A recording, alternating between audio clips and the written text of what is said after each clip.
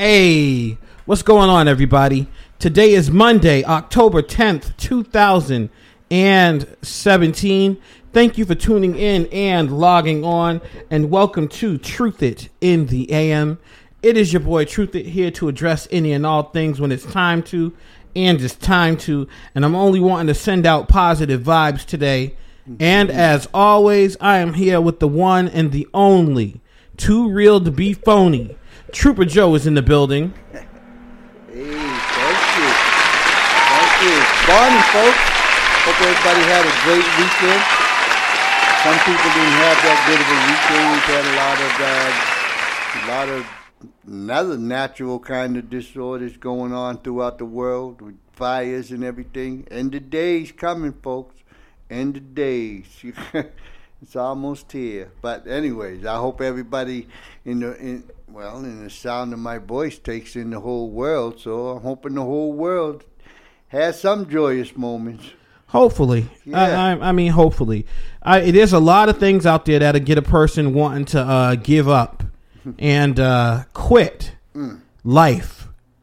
Just like this guy in Worcester yesterday. Yeah. On top of a roof, he wanted to end his life. He wanted to end it all. There's no... Police still have not released a reason why the man wanted to jump. They haven't spoken to what was his mindset when they talked to him. They just know that he attempted to jump, and reportedly the police caught him right as he was falling. So I guess we could say kudos to the police troop. Oh, but that'd be nice to save a life, make him feel good. Right. What do you think are reasons why someone would want to jump off of a roof? Women. Women automatically has to be a woman, huh? Man, yeah, I think, a love problem or something like that. People really don't address love all that well. Yep. Man taken safely off of roof at downtown parking garage in Worcester. A man on the roof of the Union Station parking garage who was apparently distraught was safely taken into custody Monday night after a standoff with police that lasted nearly 3 hours. Yeah. Around 7 p.m., the man appeared to come down off the ledge as police stood nearby behind an officer carrying a shield. Then the officers closed in on the man. Loud noises could be heard, and then the man appeared to go over the ledge of the roof. Onlookers gasped. Officers appeared to hold on to the man and brought him back to safety. The sizable crowd of onlookers then cheered. Police said Monday night the man was in custody and would be okay. Police, firefighters, and paramedics had been in the area since the afternoon. The man balanced himself on the ledge and walked back and forth along the Franklin Street side of the 5-story garage in intermittently heavy rain and windy conditions. He appeared to communicate with police eventually. Officers appeared on the roof several times. The man appeared to be getting down, but then got back up on the roof and walked back and forth. Traffic, of course, was snarled due to the incident. It's just like a movie. I feel bad for the guy. Anything that's going to drive somebody to want to take their life.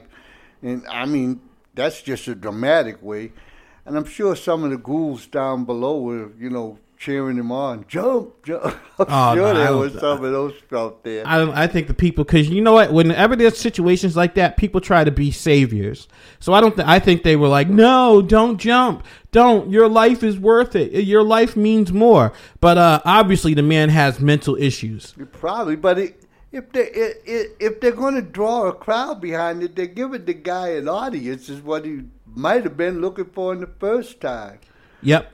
You know, it's like, I don't think they should let, have the people be able to stand down there and watch the guy on the roof as the drama unfolds. I know it'd be exciting. Yep. I ain't gonna make believe it ain't gonna be exciting. You're like, oh, I gotta see how this turns out. And I know you half of you saying, oh, I hope he gets down safely, and the other half, oh, I wonder what would happen if he jumped. Right. It's just that human nature within people. We're kind of ghoulish like that. Yep.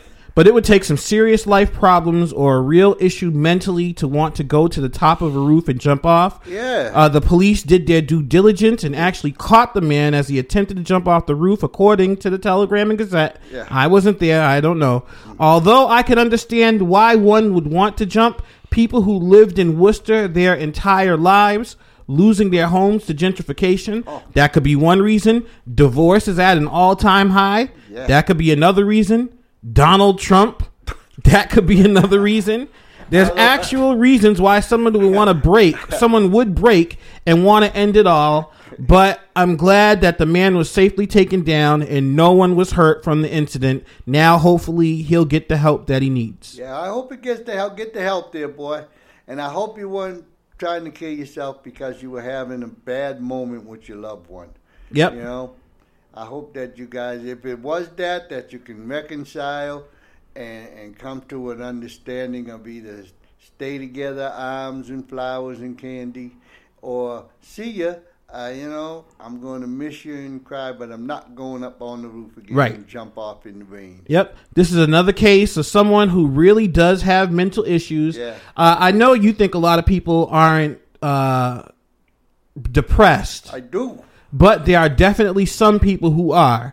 And this man, for him to stand in the rain and be wanting to jump and walking back and forth on the ledge. He was sad.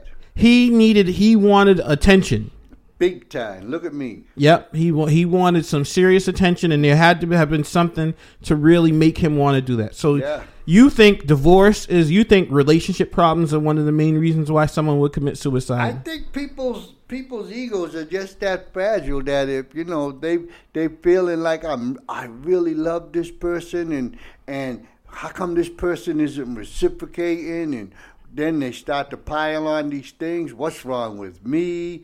And then all this justification. I have to justify to myself why I can't. There's no justification. But I can't find a reason why. And then it becomes I'm such a loser. It's all turned inward and stuff from the person. We had that but a year ago. That girl, I don't know what happened to her now, but I hope she's still in jail forever. Talked the guy into killing himself. Yep. She has not been, I don't think she's in jail, has been sent to jail yet. A texter says he would only have broken legs anyway. And was it mental issues or gentrification and Donald Trump? We don't know. There's no reports on why the man wanted to jump out yet. It's all just pure speculation. But yes, he would have only had broken legs anyways. Unless he dove. But I remember in the 80s, I heard a story, and this is a true story, about a man who wanted to get a girl's attention. So he went, and she was not interested in him at all. So he went and he jumped to take his own life, and he survived. And he was wheelchair bound. He felt like this for the rest of his life. And he was in a... He went to school to talk to people about suicide and how sometimes if you survive, the most horrors. Most of the time you survive. Yeah, most of the time you survive, and the horrors you have to live with. You have to live with sometimes trying to take your own life. So he tried to take his own life, and he was wheelchair bound, and he was, his whole thing was messed up. He would say things like, I used to want to go to the store and hang out with my friends, but not anymore. I don't have any friends. Like his friends, He lost his friends. Oh, yeah. He lost everybody in his life. His life completely changed because he was wheelchair bound. His face was disfigured. And I remember they had him going to elementary school, and it scared the heck out of me, Truth. They need to watch who they have come to elementary school now. Yeah. The texter says, women, they'll make you do stuff like that. So women definitely would. I don't get it either. You know, there's a whole bunches of women out there. It's like, please, guys, if that's the reason, you know. Oh, I get it. I get it completely, true. Yeah. Even in high school, every single fight that I was a part of and every single fight that I saw somehow traced back to a woman in some way. Mm-hmm. Even if it wasn't directly from a woman. Someone said, I was at a party, someone said something to my girlfriend. Fight. A girlfriend says, I'm going to get my boyfriend to beat you up. The other boy says, you get him and I'll beat you up. I'll smack him and I'll smack you. She goes, tells her boyfriend comes from another school with 30 people. Then 30 of us had to fight 30 of them. There's always stuff like that. That always starts from a woman somehow. Even women, when they fight, I know you ain't trying to take my man. Everything is ran on sex between men and women.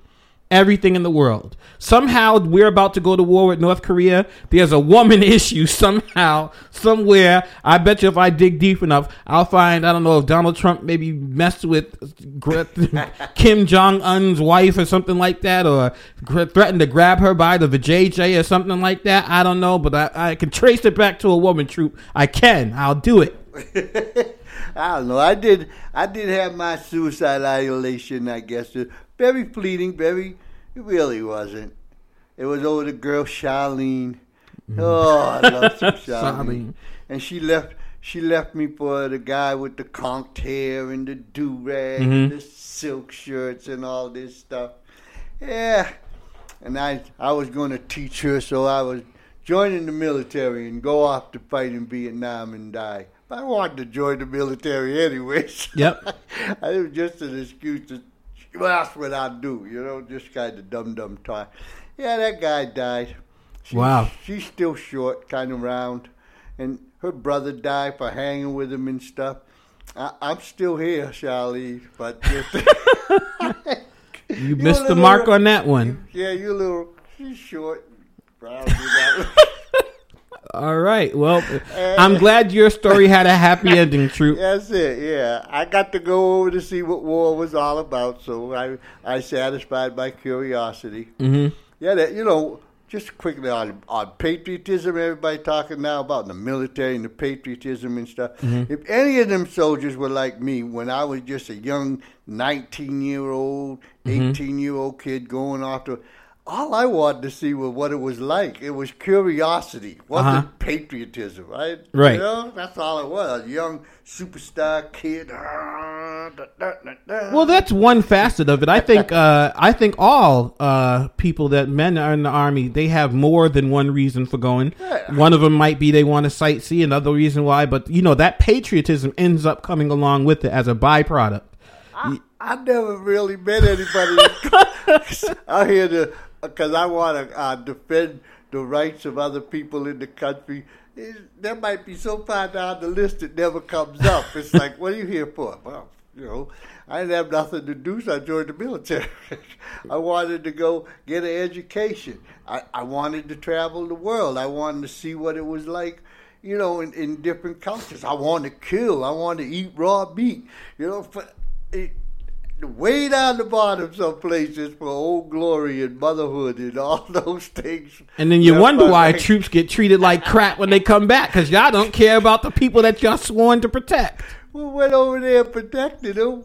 It wasn't about democracy. Yeah. Most of the people, when I went in, like, we had one guy, Hogg, he had like 3 G's in his name. H-O-G-G-G. He was up some mountain in Georgia. He really wasn't he was a good soldier and everything. He couldn't spell democracy. Wow. Most of the guys in there couldn't spell democracy. Well, just like your story had a happy ending, Troop, I'm glad that this story with this man who wanted to jump had a happy ending, because it would have been a totally different conversation if he would have successfully jumped and taken his life. He didn't, so that's a good ending to that story. If it's over a woman, go on and become super successful, do something, win a Nobel Prize, and something like that, and make her really feel bad about you. Just get money. Remember, Jay-Z said there's no such thing as an ugly millionaire. No. So, next story is high incarceration rates raise crime in Worcester neighborhoods. I didn't think that this didn't make sense to me when I first read that headline. If they're in jail, then how are they committing crimes in the neighborhoods? So that's what made me think about it. But the idea that too many people are given prison sentences instead of treatment for addictions and mental ailments is nothing new. But a new study released by an independent Boston think tank, sad about the think tank, urging criminal justice reform, uses Worcester's neighborhoods to support that theory. Mapping in detail where offenders live and suggesting that crime in some areas might actually be driven by high rates of imprisonment. You would think that locking people up who are creating disorder is always beneficial. But if you're putting a lot of people away for nonviolent offenses, it reduces the stigma attached to going to prison and makes it less of a deterrent.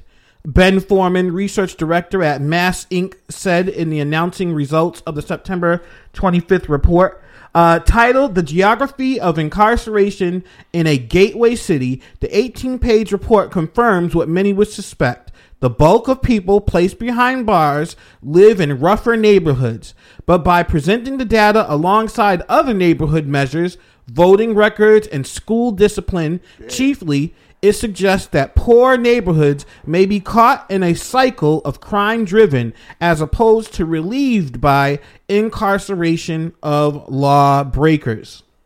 What are your thoughts, Troop? Well, that's such a big, huge topic. I'm gonna break it down for you. Okay. Worcester, Worcester's going through gentrification right now. Yep. Gentrification from Worcester is they're improving the face of Worcester on an economic level. Yep. They're bringing in bigger kind of industries. I'm not sure what all the industries are. Some of them are insurance, some of them are... But these industries that they're bringing in, high-end industries, they're building hotels, they're building condominiums, they're building all these fancy things and all this like this. Somebody lived there before. Okay. They have to go someplace else. Right. They can't go to the high-end place because they can't afford it. They can't afford it. Just like you look at Clark University. Yep. All the surrounding area around Clark University are literally for dorms. Yep. The people that lived there had to move over into this side over here, and now they're all confined in a smaller and smaller and smaller place. Yep. And now we got such an influx of drugs because of the ag care place. Yep. And I'm going to say it again. We got a huge influx of drugs because of the ag care place. Mm-hmm. It's a great idea to have a place where the people that are addicted to drugs can go and get clean. But that's the end of the place there. They go and get clean and they get outpatient treatment. Mm-hmm. And they leave. Right.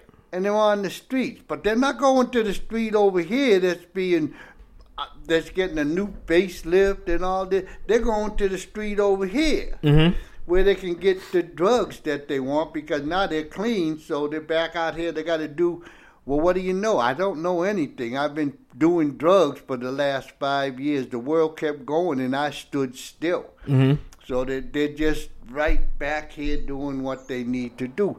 And what they need to do was kind of survival skills on the lowest level. So that's crime. Yep. So, of course, the neighborhoods that look the poorest and stuff are going to be inundated with more crime because they are. But you still would think that policing would be a deterrent, wouldn't you? No, policing's not a deterrent to anything anymore. But I have to give the police in Worcester, I got to give some of them a kudos. They're starting to get themselves in shape. Right. I'm starting to see that. I'm not seeing the guy that's 40 pounds overweight whose belly's hanging out from the bottom of his shirt. Mm-hmm. It's like you're not a deterrent to anything. Right. You can't, and they're starting to be more visible. So I'll give them that they're starting, at least in that regard, to be able to be that deterrent just by their presence. It's still not there, but it's starting to be there. So it's not a deterrent to crime. And going to prison isn't like it used to be. Prisons now, you go to prison and if you go there with no skills, and then you go into this environment where everybody, the major population in there has these survival skills that's street level. You come out there with more survival skills than street level than you went in with. Right.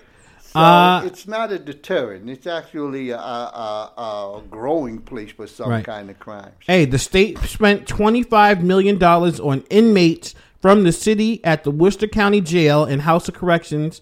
This was in 2013. The study found double what it spent to fund Quinsigamond Community College. Yeah. So, money's also an issue as well when it comes to that. But the city of Worcester and other cities around the country are now starting to understand that throwing drug abusers in jail for 30 days or whatever for minor crimes is only an invitation to commit more crimes. Exactly. Doesn't do anything. Nope. But what they're failing to understand, or they don't want to understand, because they can't really justify the amount of money that it's going to take. This is what I'm feeling, that it's going to take, and just my own my own idea is 2 years to get somebody who's drug addicted to be able to be a functional civilian. They could use some of that $25 million to incarcerate people to fix it, though. It's going to take 2 years, and because you can't cookie cut it either. Okay, right. So, but the good thing is, because the good thing about that is now, at least the response is you can either go to jail or go to rehab for those arrested with drug-related crimes. Not the sellers, though. The sellers who sell the drugs, they go to jail. They got no choice. They go to jail. Yeah. They take their crooked letters to jail. They don't have a choice.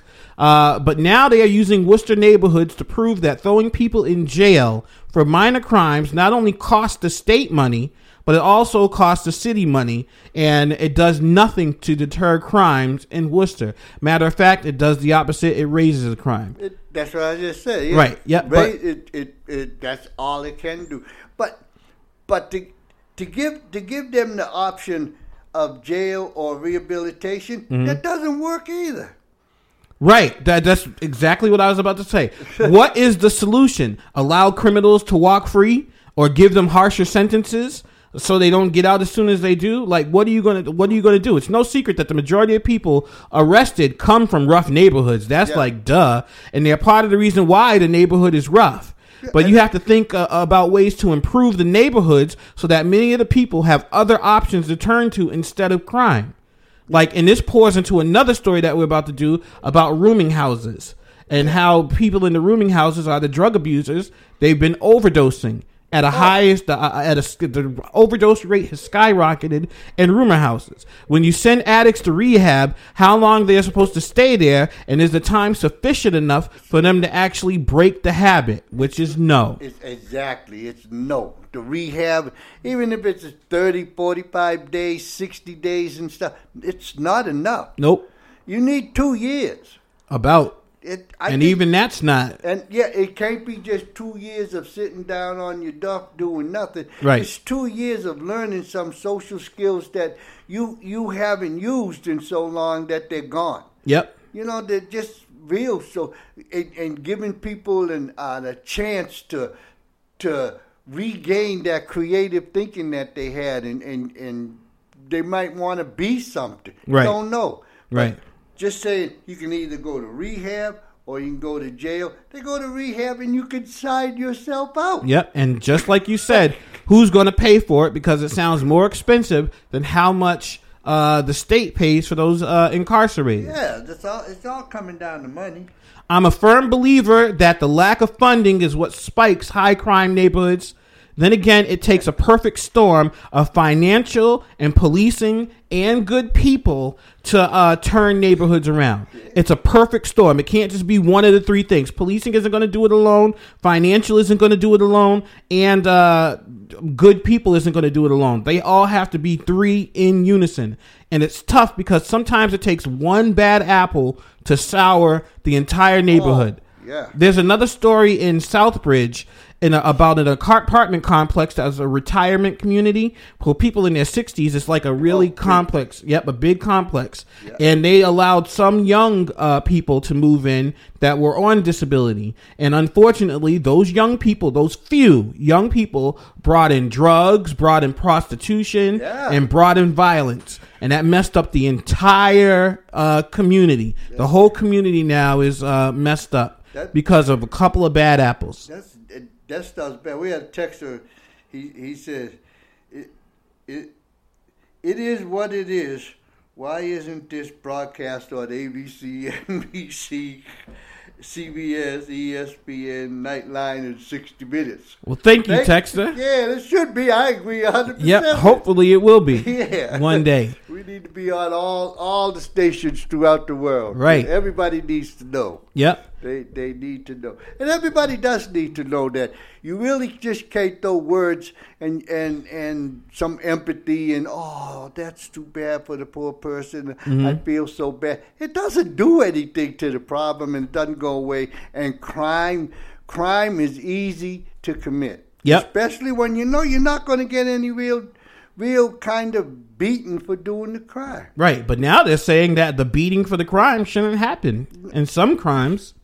Yeah, and then the crime too. Before we get off it, the crime has another flip side to it that I think is it needs to be looked at. The Corey system. Mm-hmm. I mean, some people get off the crime. They've actually invested within their lives and stuff, and then the Corey holds them back. That brings about a whole lot of anger.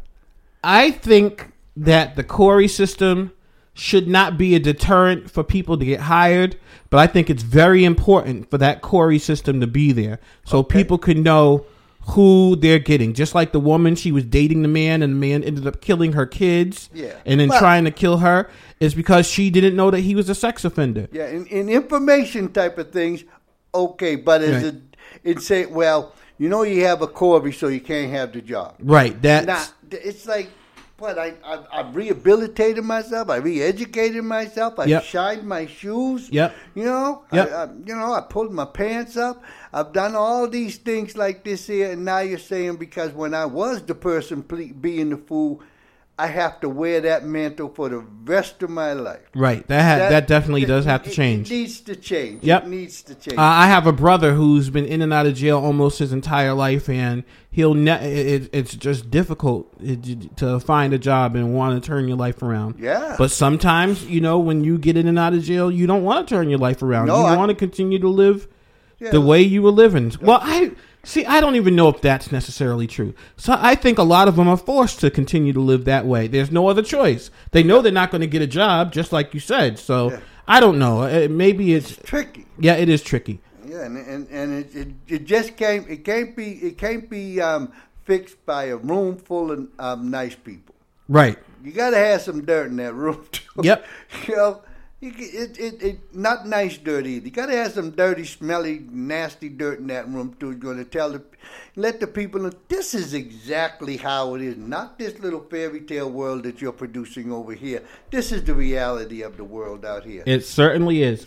Well, so those in those bad neighborhoods hoping and waiting for crime to be turned around, the Bible says in 1 Thessalonians 5:14, and we urge you, brothers, admonish the idle, encourage the faint-hearted, help the weak, and be patient with them all. Things will turn around for you. I firmly believe it. You just have to be patient and wait for it. Sound like Archangel. Okay, all right. Wednesday from 3 to 4. On blogtalkradio.com/Archangel, a return to chivalry. Admonish the idle, encourage the faint-hearted, help the weak. That's the most important thing. Help the weak and be patient with them all. Being patient is the way to deal with that stuff, and hopefully we'll see a change in these crime rates and I don't know. Well, you going to talk about the housing situation there? Yep, we're going to talk about the overdoses. Overdoses in converted rooming houses soar during opioid crisis. We'll talk about that when we come back on Truthit in the AM.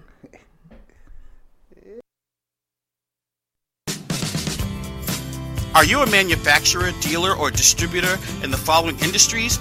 Agricultural equipment, material handling, construction machinery, power generation, commercial and retread tires, transport refrigeration, marine, heavy trucks, automobile, temperature control, utility vehicles, maintenance and repair, or something else? Then Curry Management is for you. Distribution analysis, dealerization, and dealer distributor development are the top 3 services provided to manufacturers.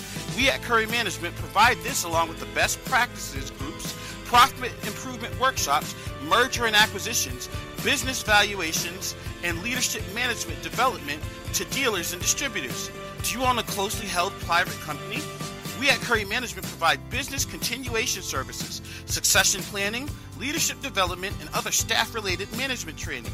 Curry Management pride themselves at always being ready to assist manufacturers, dealers, and distributors with today's business challenges. Help yourself. Connect with Curry Management. www.currymanagement.com, 292 Lincoln Street in Worcester, 508-752-9229.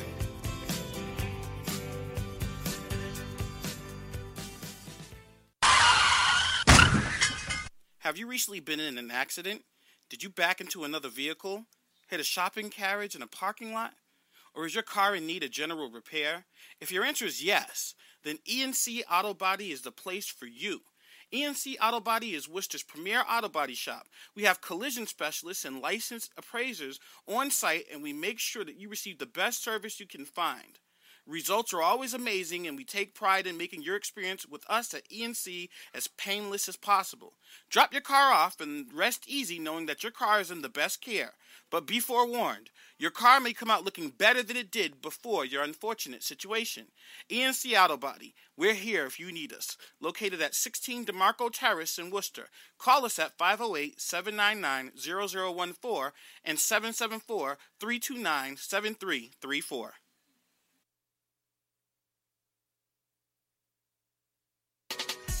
Serve weekdays for those who want to dine in is Basil and Spice Lunch Specials. For $11.95, you have your choice of garlic pork, lemongrass chicken, pad king chicken, or spicy tofu and vegetable. All lunch specials include a salad and Thai rolls. Basil and Spice lunch specials are available Monday through Friday, 11 a.m. to 3 p.m. Stop by and try out the lunch specials. Hey, everybody loves Chinese food. I know I do, but what makes good eats for me are the crab rangoons. We searched high and low for fresh, natural, good-tasting food, and that's when we were fortunate enough to come across Shangri-La. Absolutely. And not only are the crab rangoons fantastic, but everything I've ordered for them has been exquisite and flavorful. They have timely takeout orders, but if you want to eat there, you're in for one of the most beautiful dining areas, period. You can tell they made every effort to create a clean, friendly environment. Trust me, you are guaranteed to have a great experience. Everyone is welcome to experience the best crab rangoons. And everything else in Shangri-La, Fairyland. Shangri-La, 50 Front Street, Worcester, 508-798-0888. Call and order some great food now. Order online at shangrilarestaurant.net.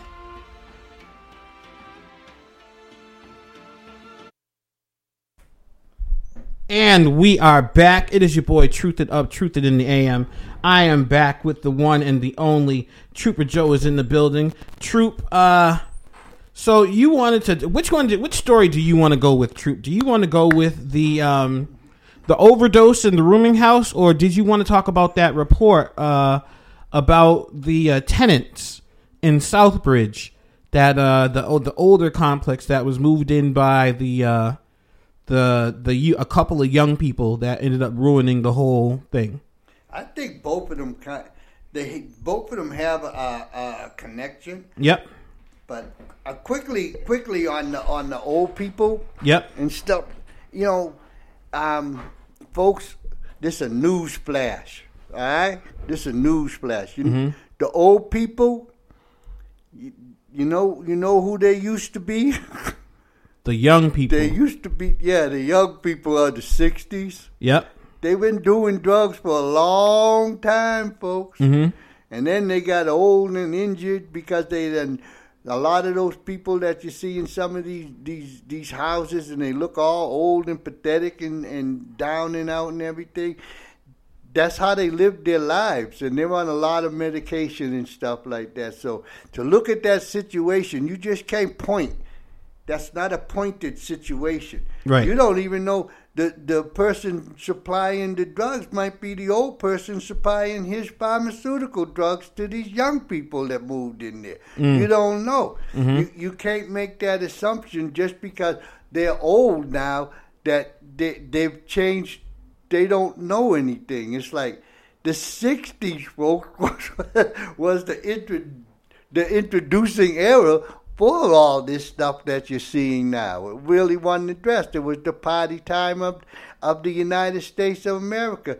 And you can call them the old people if you want to, but they're well versed in the art of drug manipulation. Mm-hmm. You know, that's what I want to say about the old people. I don't want to go into a big diatribe about right. it, but that's what I want to say. But they're the old people now, Troop.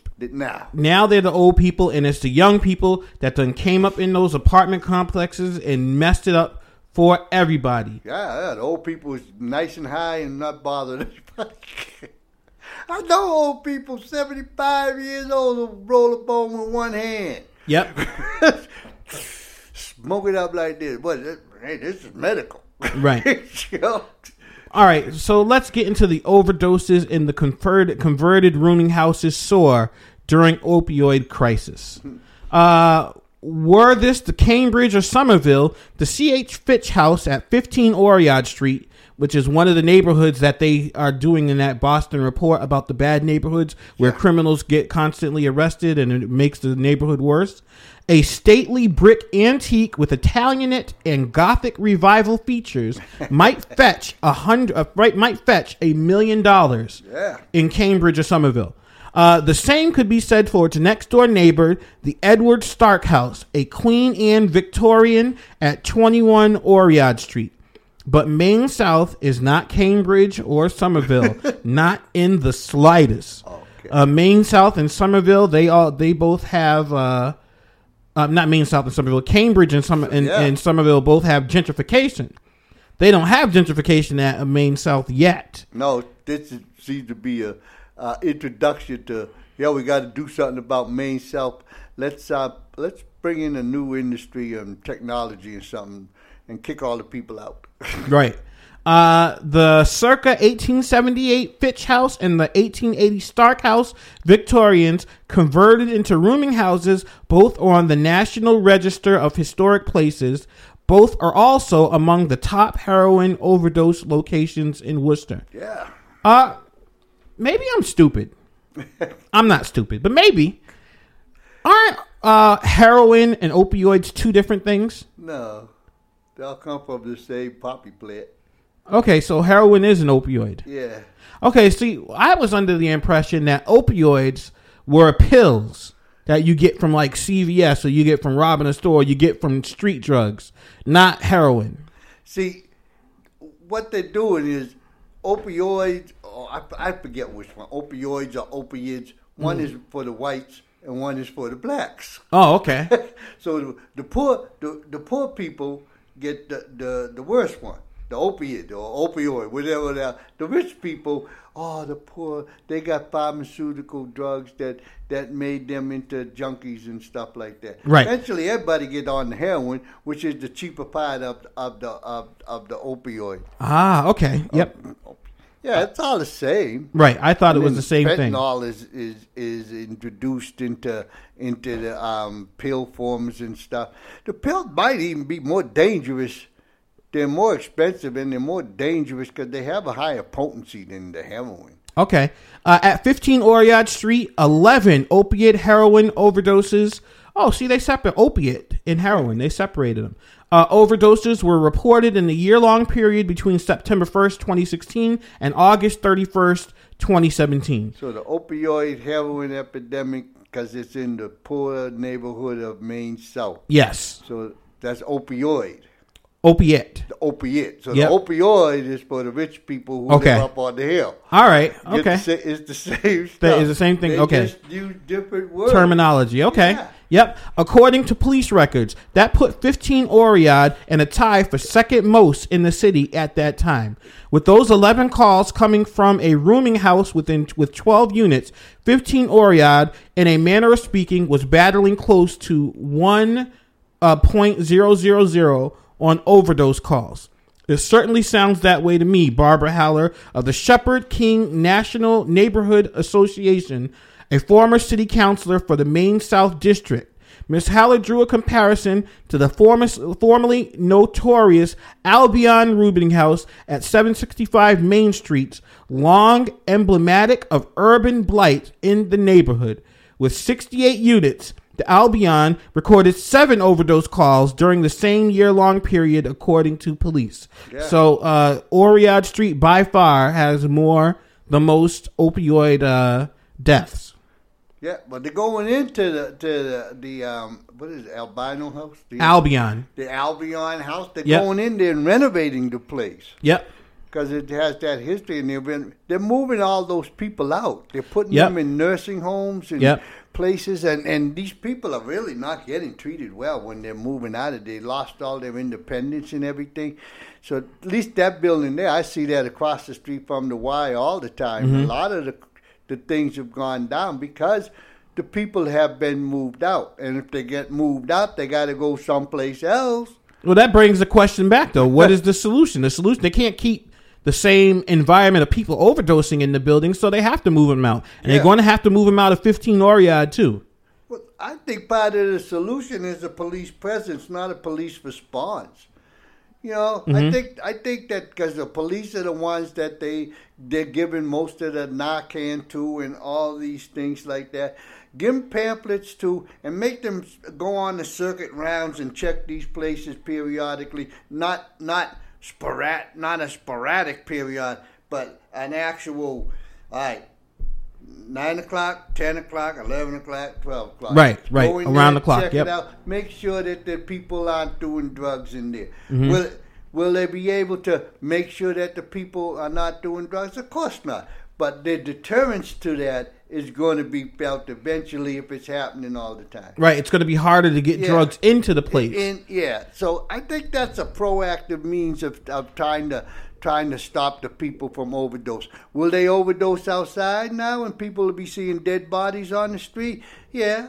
You know, but the police are able to better control the outside than they are the inside. So then that slows down. But it's not going to chase the drugs away, but it's going to make it so that it becomes harder for the people to do the drugs. Okay. Now it's not hard. And the person inside the place, they're not skilled. They got street knowledge on. Wow, my man turned blue. I wonder if he's all right.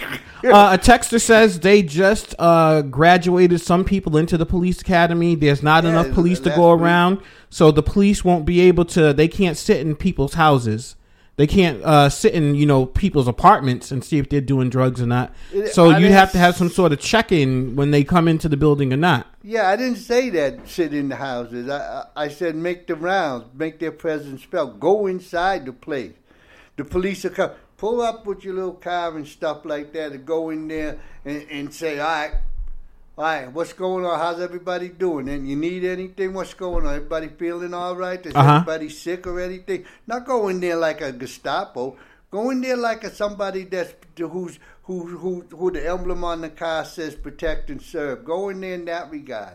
A texter says that they live over in Maine South and people are dumping trash and that it's bad over there. Yeah, clean the trash up. Yeah, Maine South has been receiving more people that don't care nothing about. They're not even Worcesterites. They're receiving people in Maine South who come from all other areas of New England or even the rest of the country. They have no connection to Worcester. They have no umbilical cord to Worcester. They're from other places. So yeah, they'll dump trash on that because it doesn't make them feel bad. Right. You know, what's the person, you might have some, oh man, yeah, I ain't going to do that. This is my neighborhood. Right. You know, they don't have that. Yep. Yeah, and so that's a problem. Right. That's a problem. Next door to 15 Oriad Street is 21 Oriad Street. So in this 1 year period to September 1st to September 1st, 15 Oriad had 11 overdoses. 21 Oriad had 8 overdose calls in the same 12-month period. And the culture troop is out of control. Exactly. That's 19 overdoses in a place that you can put in a paper. Yep. And That's less than a block. Ridiculous. Less Right. than a block. And you're not finding an easy solution to being a deterrent to that. You're not going to chase it away, like I said. Yep. But you just the police just go inside the building, ask how's people doing. Mm-hmm. You know, the building, they might have a community room and stuff. Everybody come down the community room, see how you doing. There's anything I can help. Stop being the police that you're supposed to be. Not come. Oh, got a call. Got to go over here. Yeah, another overdose. Yep. Getting a whole lot of them. Yeah, got to go over here. Another overdose. Yeah. No, it's might be another dead person. The overdose might be too late. So, yep. I mean, you take a proactive stance on these things and stop just filling them up with a lot of just words. Yep. A texter says, standing at the bus stop on any day, I could pick up 10 people easy for drug use or for prostitution. Yes, on Main South, it's an infestation. Oh, man. Of drug abuse and prostitution. It is bad over there. Bad. It's ridiculous. I had the worst incident with the prostitution I ever saw in my life. I think it was last year, the year before. I was running because sometimes on his Elm Park, the little circular place outside across the street, got that wooded area. Yep. So I was running, so I came in where the Doherty entrance was, mm-hmm. and there's a little hill. I came up over the hill. Mm-hmm. I came up over this hill. This guy and girl came down from the hill where the flag is up the top. Yep. She tore off her bottom half of her clothes, grabbed hold of a tree leaning over, and this boy mounting her like a dog. And I'm like, people are running here. Right. Are you serious? I mean, yeah, it's out of control. There was no shame. That was it was unbelievable to me. And I've seen some crazy stuff. There was no shame. No shame. It was that's the thing I think that really, really kind of made my eyes go, what? Right. No shame. On top of that, not only is there drugs in those Victorian houses, of the seven top opiate heroin overdose locations in the city in the last year, 4 are buildings on the National Register of Historic Places: Union Station, 15 Oriad Street, James Schofield House at 3 Mount Pleasant Street, and 21 Oriad Street. That just goes to what I'm saying about they don't have any pride because they're not from here. Nope. Also, there are 2 level 3 sex offenders that live at the residence at 15 Oriad Street. I don't know nothing about sex offenders. I don't get this about the pedophilia and all. I don't understand that stuff. So there's sex offenders that live throughout the city. And you can look up a registry and find out where they live. Like, I know where I live, there's about, I think, 2 or 3 that live in the general area of where I live.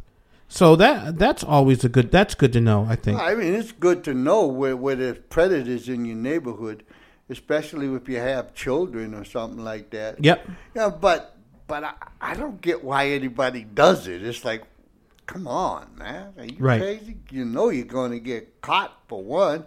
And what thrill is it going to be to molest some child? Yep. You know? And you don't have to work that hard because there's a whole lot of, you be a nice, respectable person and clean and dignified. There's lots of women out there that want to scoop that up. Right. You know? So the opioid epidemic has taken the country by storm, not just Worcester, and there seems to be no end in sight. Yeah, they're putting Band-Aids all over the place. I believe it's Texas where they're giving out tents to the homeless. They're giving them names like, well, these people are just homeless. Yeah, okay, just homeless. Right. You know, they're homeless for a reason. A lot of them are hooked on drugs and stuff. If somebody looks like they're the crypt keeper and stuff, there's some drugs going on. Right, right. You know? So one of the suggestions is when someone gets arrested with drugs on them, opiates is one of the types of potential crime where you can go to rehab as opposed to jail, which sounds nice, but I don't believe it deters people for the most part, because they, just like you said earlier, they don't go to rehab for long enough. No, and there's this mindset of in a lot of the people that's helping people out there, and I think they get this mindset because they focused a lot on the people who do these motivational speaking type of engagements that have made it. You know, they used to be on drugs and then they clean their act up and they're living a life and they say, I like this life that I'm living and this is what I used to be and I get a hold of this stuff. That's fine. They're the minority, actually. Yep. The majority of these people that's out there on drugs, they don't want to get off drugs. Right. They don't. They like doing the drug. They don't like the consequences that happen. But they like doing the drugs. They don't want to get off. And the reason why is because they don't have to pay rent at these rooming houses. Yeah. You have these rooming houses, aka drug houses, where landlords get paid for housing by the people of the city. They get paid, so they make their money. Whether you pay your rent or not, if I was a druggie and I was living in one of these rooming houses, I don't have to pay rent because the city pays it for me. Yeah. Which means a lot of these tenants have no structure and no alternative to combat the addiction. That's the whole thing. They have an empty toolbox. So, you know, there's nothing to combat the addiction for. To me, I think the suggestion should be the rooming houses have to become something that a person who moves into the rooming houses must be part of a program to help them improve their quality of life. Yeah, not a comfortable place to overdose at. An active program. Yep. An active program. Something that's got a little bite to it. Something that's going to, not just a peace circle type of event where you can sit around and tell your little war stories and everything. Yep. That ain't going. And then after the event's over, you go out and do your drugs. It might help one. It ain't going to help the majority. They need to have something that's active. Something that's going to say, here, you got homework. You want to stay here? You read this book. Right. And then I want to report on this book. I'm here to help you so you learn how to read and do the report on this book. Just like if they were in kindergarten starting over again. And if you don't do this, you can't stay here. Right. You know? Yep. And they have to do drug testing every week. Yeah, every all day. Kinds of things. Yep. The drug tester, they know how to get around the drug tester. Yeah. They know how to get it. And then we have to, there's another thing that I think that should be really done. They should hold the people that's running the houses and owning the houses. They should hold them in a higher watch state. Accountability. Because there's a lot of poverty pimps out there who let things slide just to get that money that you was talking about. Yeah. A text that says no doors on the bedrooms, timed bathroom use. Yeah. They have to be a lot more structured than they are now. Yeah. It's like, and I'm sure that, you know, the people in there, they're not going to be pleased with that at first, but then once they start to regain some control over their lives, they'll be all right with that. Yep. But it takes a long, long time. And the touchy-feely people out there, you're actually in the way. Yep. Because sometimes you're going to have to kick them out in the street. Yeah. And I'm not saying start kicking people out in the streets because they have addictions, but have you seen some of these people? Yeah. They are living the street life. How often are people getting arrested for bank robbery, store robbery, panhandling, et cetera, and come to find out they're addicted to opioids or other street drugs? Yeah. And those who are fortunate enough to not live in the street are either in the rooming houses or the shelters, right? Rinsing and repeating the same days of looking for their next fix. Oh, I lost a son to heroin. You know, he was well versed in street. Yep. He knew about the street. He knew where to get this, where to get that, where the best food was, where the best shelter was, where to get the best help for what else he needed. He had diabetes and all kinds of stuff like that. It took him out. Yep. But he didn't want to change. Mm-hmm. He didn't want to change. It's like, it wasn't that he wasn't enjoying the life but he didn't want to change. Right. And it's one thing if you were just ruining your own life. You want to ruin your life, then fine. But when you are ruining an entire neighborhood, the particular houses on Oriat Street aren't run well with zero structure, and it becomes an infestation for drug abuse and a neighborhood for high crime, high trafficking, and overall demoralizing neighborhoods.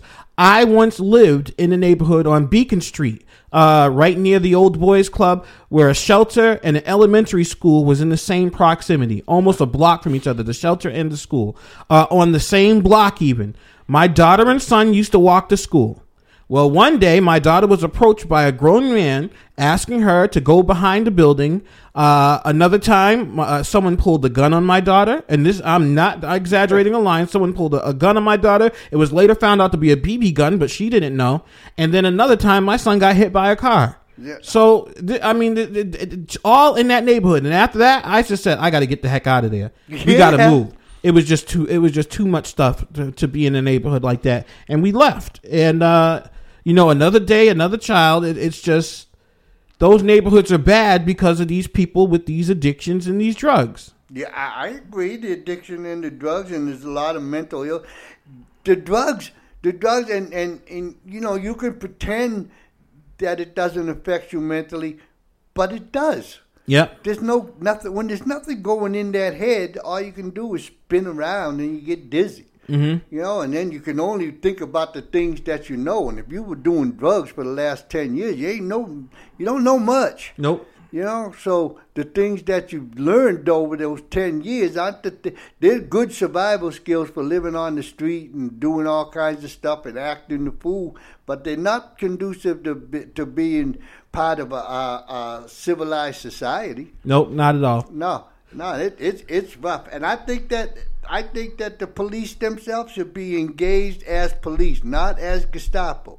Mm-hmm. Got enough Gestapo. Call Gestapo back up, if you need to. But they should be, because there's still people, these people that are addicted to heroin and stuff, and they still have emotions. Their emotions might even be heightened because a lot of them just are miserable and they want a hug. Yep. And yeah, that's what they want. Some of them know. Mm-hmm. Some of them want to fight. Punch them in the mouth. Yeah, you want to fight? Bang. Okay, how you like that? Oh, thank you. Someone else, just might want a hug. They just want to be treated as though that I'm just somebody's child too. I'm just like everybody else. I'm just like you. I'm just like everybody out here. They do it to each other too. Yep. They help each other in a way that people in civilized neighborhoods don't.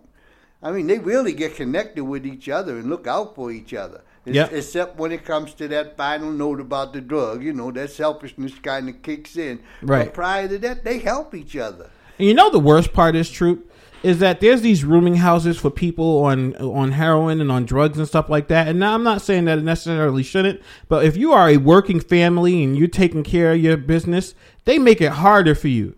Yeah. So those will be the ones that leave first. The ones with gentrification, the good families that are at least trying to work and making minimum wage and are at least trying to better their lives and their children's lives are the ones that get kicked out of the city first. And then you're still left with the one with the opioids and the other problems. Yeah, because their needs aren't as great as the other person's. Right. Their needs are getting high.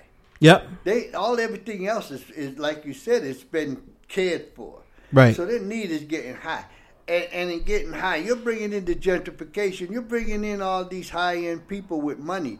And they don't want to be associated with these people in touch. But those people know if they go over there enough and they badger them and they get in their face, they're going to give them some money to try to make them go away. They know that. That's part of their street strategy on obtaining life.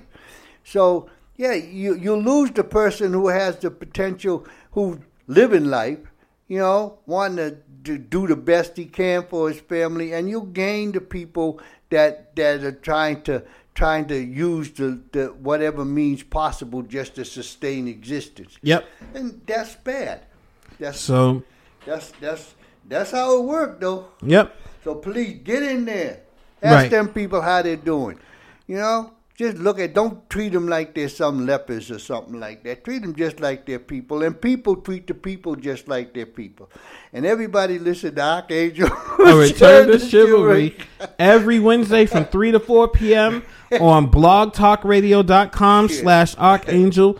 A Return to Chivalry. That's all it is. Yep. Folks. It's showing some love. You don't have to really touch them, but a smile to somebody, it goes a long way. Will it change their habits? Not at first, but over time, because that's the part that's not being in these equations is the real time. Yep. They think that this should be done because I said so. Right. Yeah, it should be a week. I think 2 years minimum is what it would take for somebody to really get off of heroin. Yep. And off of some drugs. Just because you're not shooting it up for a month or you're not doing drugs for a month, but you got nothing else to do, now you start thinking, I remember what it felt like the first time I did drugs. I probably can get that again. Right. Get right back out there. So that's just another challenge that the city of Worcester will have to deal with in the upcoming months and years. The opioid epidemic. That long. The gentrification is going to take out Main South. Mm. They're going to redo Main South, and they're hoping that the problem fixes itself. It's going to displace the people. Yep. That's what gentrification does. That's what they're hoping. Yeah. All right, Troop, what we're going to do is we're going to take another break, and when we come back, we're going to talk about Columbus Day. The Columbus Day Parade that happened in Worcester, and the only about 2 or 3 people that actually showed up to watch it. I'm so happy. We're going to talk about that when we be back on Truthit In The AM. Hey, Troop, I'm tired of looking for decent coffee. It's always either burned or way too bitter. But I found the best coffee I ever had, period. A friend of mine brought me to Yo Way Cafe, and the coffee was delicious, flavorful, and made right in front of me. Not only is the coffee great, but they have espressos, lattes, crepes, boba teas, smoothies, and froyo. Froyo. Take it from me, Truth It, and make your way to Yo Way. Yo Way Cafe, 395 Park Ave, Worcester, 01610. Or call 508-459-0611. A loyal customer like you deserves a sweet treat like Yo.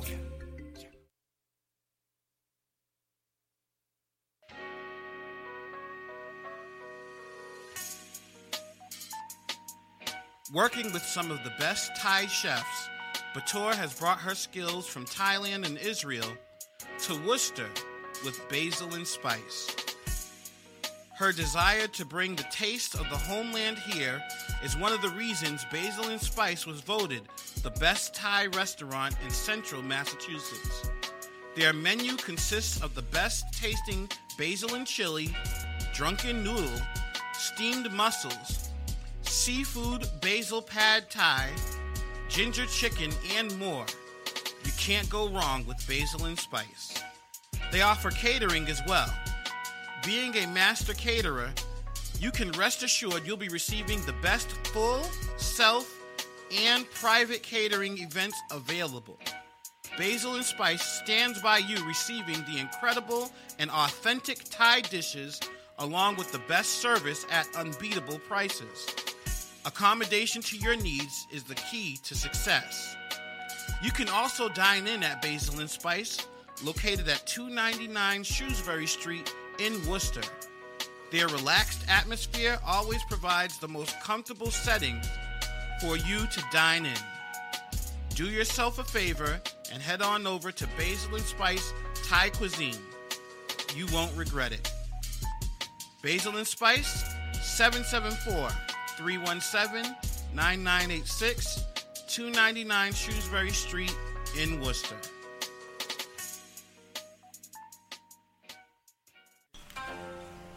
Konnichiwa. Konnichiwa what?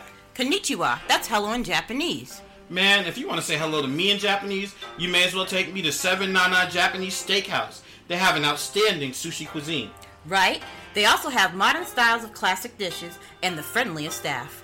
They are a cornerstone of the Worcester community and have been recognized for the quality of service they provide. And you know, I like my food fresh. And their lobster tails, my favorite, along with everything else on the menu. You know what? I'm about to order online right now. Hey, where are you going?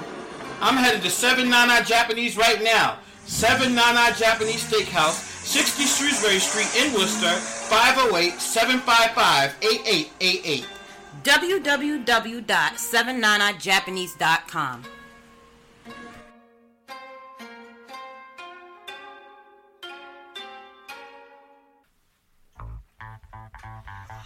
Hi, this is Trooper Joe of Archangel of Return to Chivalry, where we move in character development back to an era when it was seen as a privilege to do the right thing and extend a friendly and helping hand along with a loving hug to everyone. You can catch my show on blogtalkradio.com/Archangel of Return to Chivalry or on Facebook Live.com/Archangel Chivalry. Have that fun. Listen to Archangel of Return to Chivalry Wednesdays from 3 to 4. Truthit here, and I want to tell you guys about Sake Bomb Bistro. If you're in the mood for the best Asian cuisine you can find, look no further, because Sake Bomb Bistro is the place for you. From their appetizers, sushi starters, and soups and salads, you can begin your meal with some flavorful dishes. And for the main course, you can try your hand at a wide variety of foods, such as the chef's special maki rolls, noodles and rice, and my favorite, Sake Bomb Bistro's exclusive spicy crab rangoons.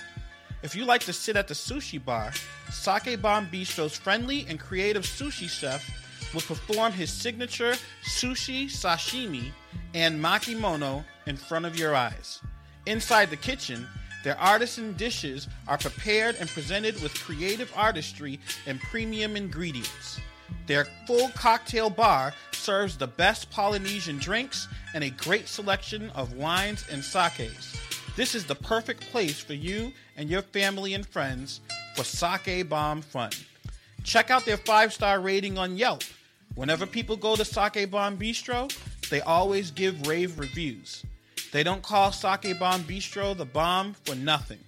For catering, go to www.sakebombbistro.com or call 508-754-2426 or 508-754-2427.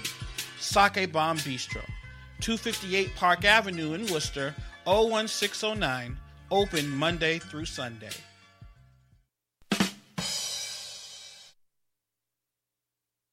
All right, we are back. Truthit In The AM, here with Trooper Joe. And, yeah.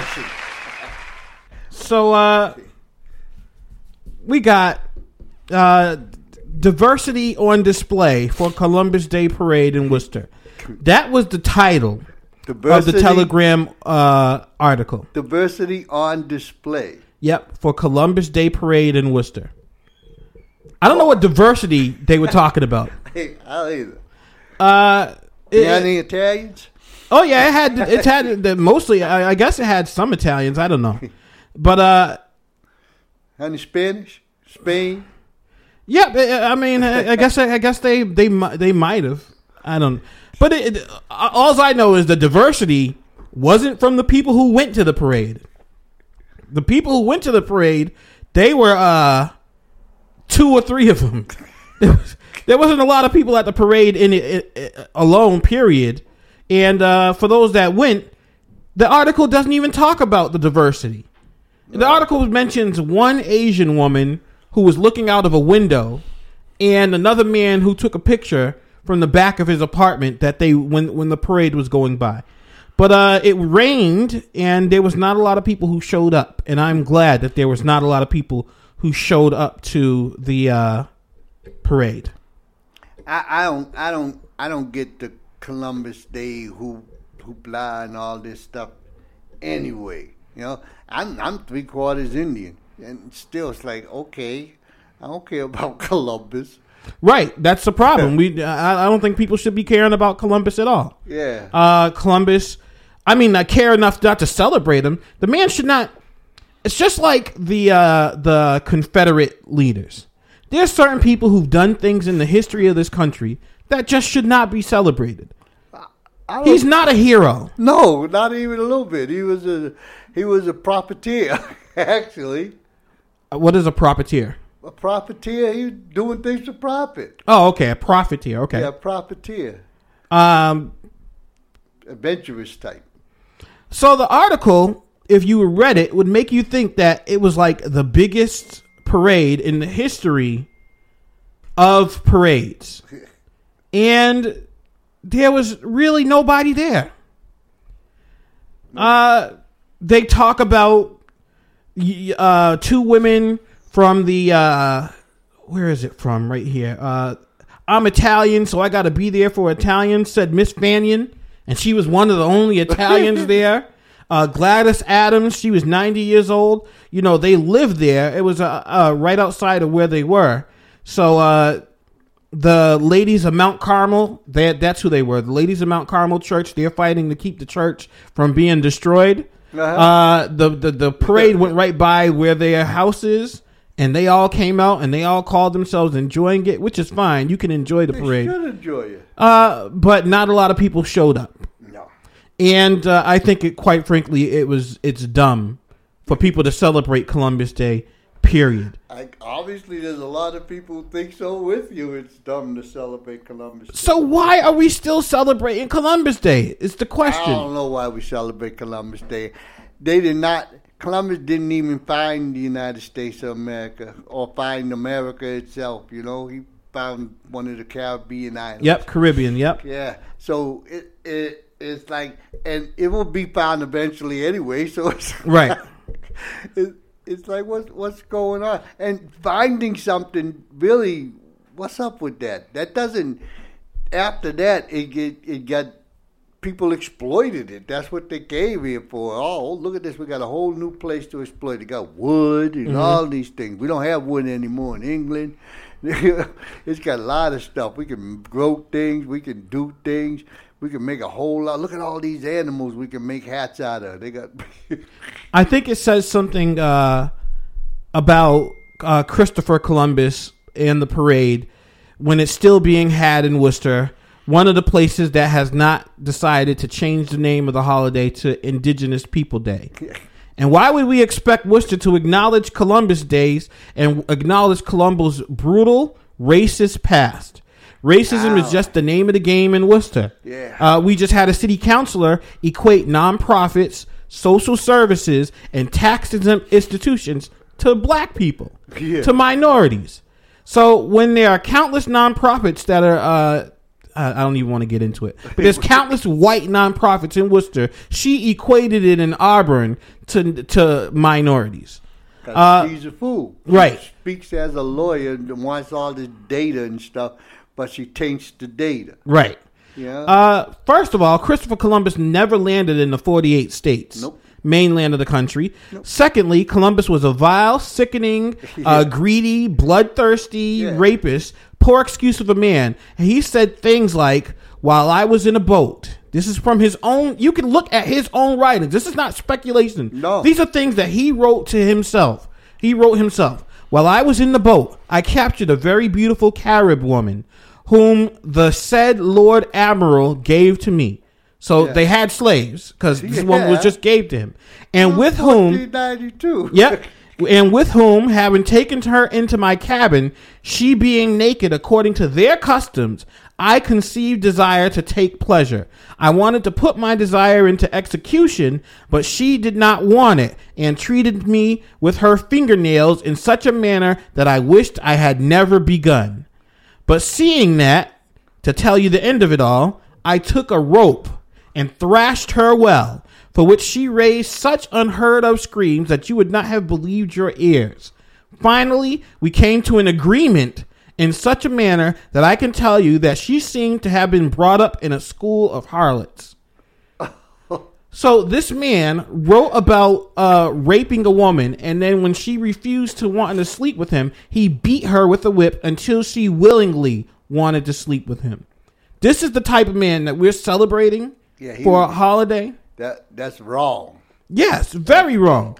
And it's not. This is not even like questionable. This is not even like, oh, some scholars believe that he didn't. No, he said it came from the horse's mouth. Yeah, he said he did that. This whitewash history is sickening. That must have been a strange style. Obviously, it's not whitewashed if you could get it.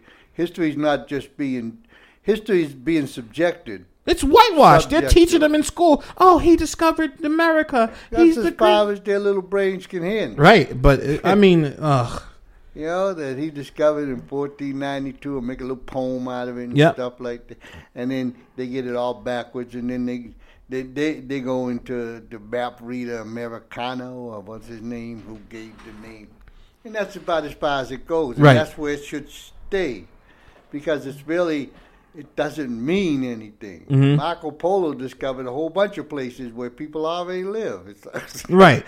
You know? People already lived in America. So yeah, so it's like, yeah, they like celebrate. But I think Indigenous Peoples Day should definitely be a day because everybody else has one. Yep. The Indians don't have a day. Right. Indigenous people. Kudos to California and any other similar state that voted to make October 9th Indigenous People Day. Yeah. Quite frankly, celebrating Columbus is like celebrating Satan himself. Well, and shame on people who celebrate his day. Yeah, I think I don't give him that much power myself, but I think that there should be an Indigenous People Day because there are Indigenous people. Yep. And you know, because like I said, I'm 3/4 Indian, but everybody would make the little 1/72nd she'd be Indian and not me. Mm. So they should have a day where the real Indians can have a sense of that same sense of pride that everybody else gets. What's her name? Elizabeth Warren. Yep. Yeah, she's who claims she's Indian.